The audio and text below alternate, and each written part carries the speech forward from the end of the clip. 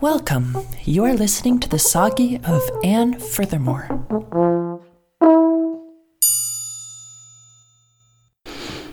I'm just manning the phone, trying to kill time until my next session.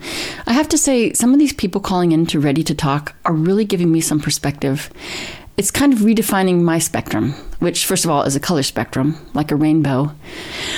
I feel like my rainbow spectrum is adding more colors with every phone call, and my own color, while still unique, is a little bit fading into the wash of colors, including, but not limited to, wet paint maroon as it appears on a gray hooded sweatshirt that is accidentally leaned against it.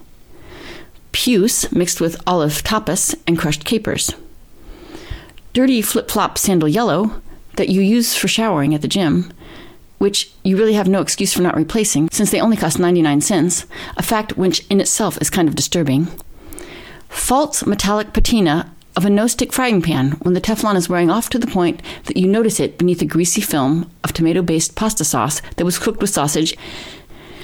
Bring, bring, bring. Oh shit, there's the phone. Please excuse me.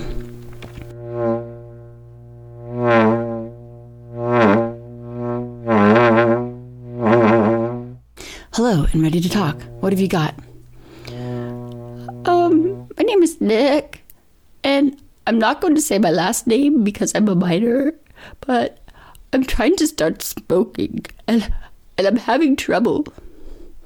Sure. Thanks for calling, Nick. Are you a teen? Yes. Very good. I'll just call you Nick Teen. Are you Irish by any chance? No. Oh, that's fine. So you want to start smoking, but something is preventing you from this.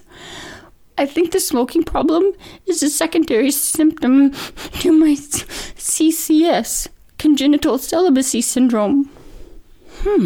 Tell me more. I come from a long line of celibates.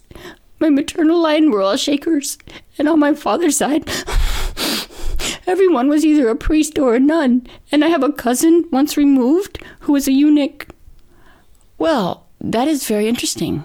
And you? How would you describe yourself? Celibate. Definitely.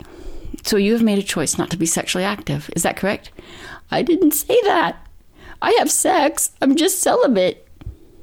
So you take the word celibate to mean unmarried but sexually active. Are you saying my parents had sex out of wedlock? I don't think so. I'm going to say this one more time. My parents were not married, and they did not have sex. Never, ever. Okay, I'm sorry if I suggested your parents were engaging in any sort of unseemly anything. My bad. Don't worry about it. Point is, I think if I started smoking, it will make me sexier and give me something to do with my hands. Well, that sounds like a plan. It's not the healthiest option, but I don't need to tell you that, Nick Teen. As a teenager, you have all that good information.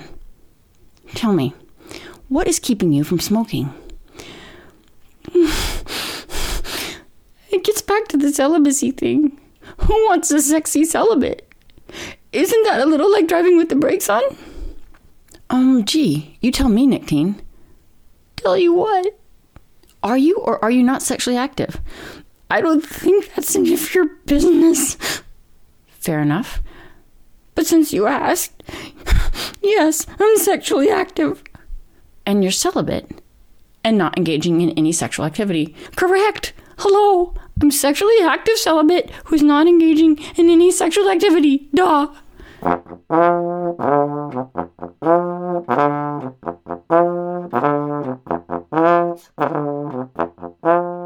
And you want to smoke because it will make you sexier and give you something to do with your hands. But you can't because you don't want to be sexy because you're celibate.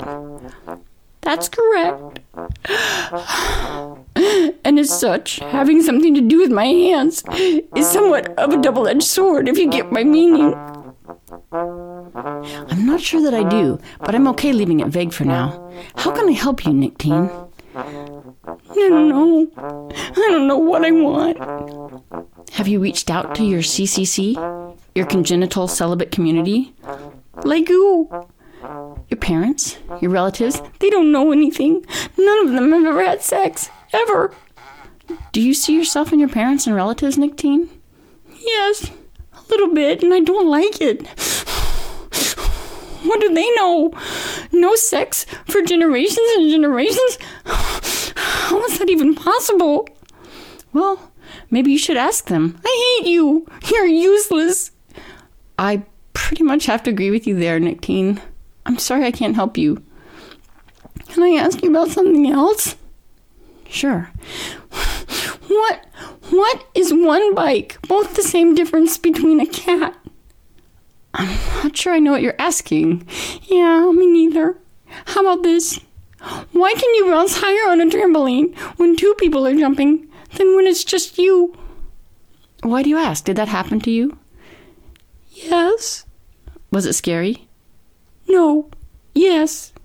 It took me by surprise, that's all, and I fell off and I broke my neck and died. But you're okay now? Oh, yeah, I'm fine. I'm glad to hear that, Nictine. You sound like a pretty resilient young man. Yeah, well, I have some issues. We all do, honey. Thanks for calling. You're welcome. The Furthermore Soggy is created, written, and performed by Ann Ellsworth, and edited and produced by me, Sophia Coleman. Thanks for listening, and be sure to tune in next week.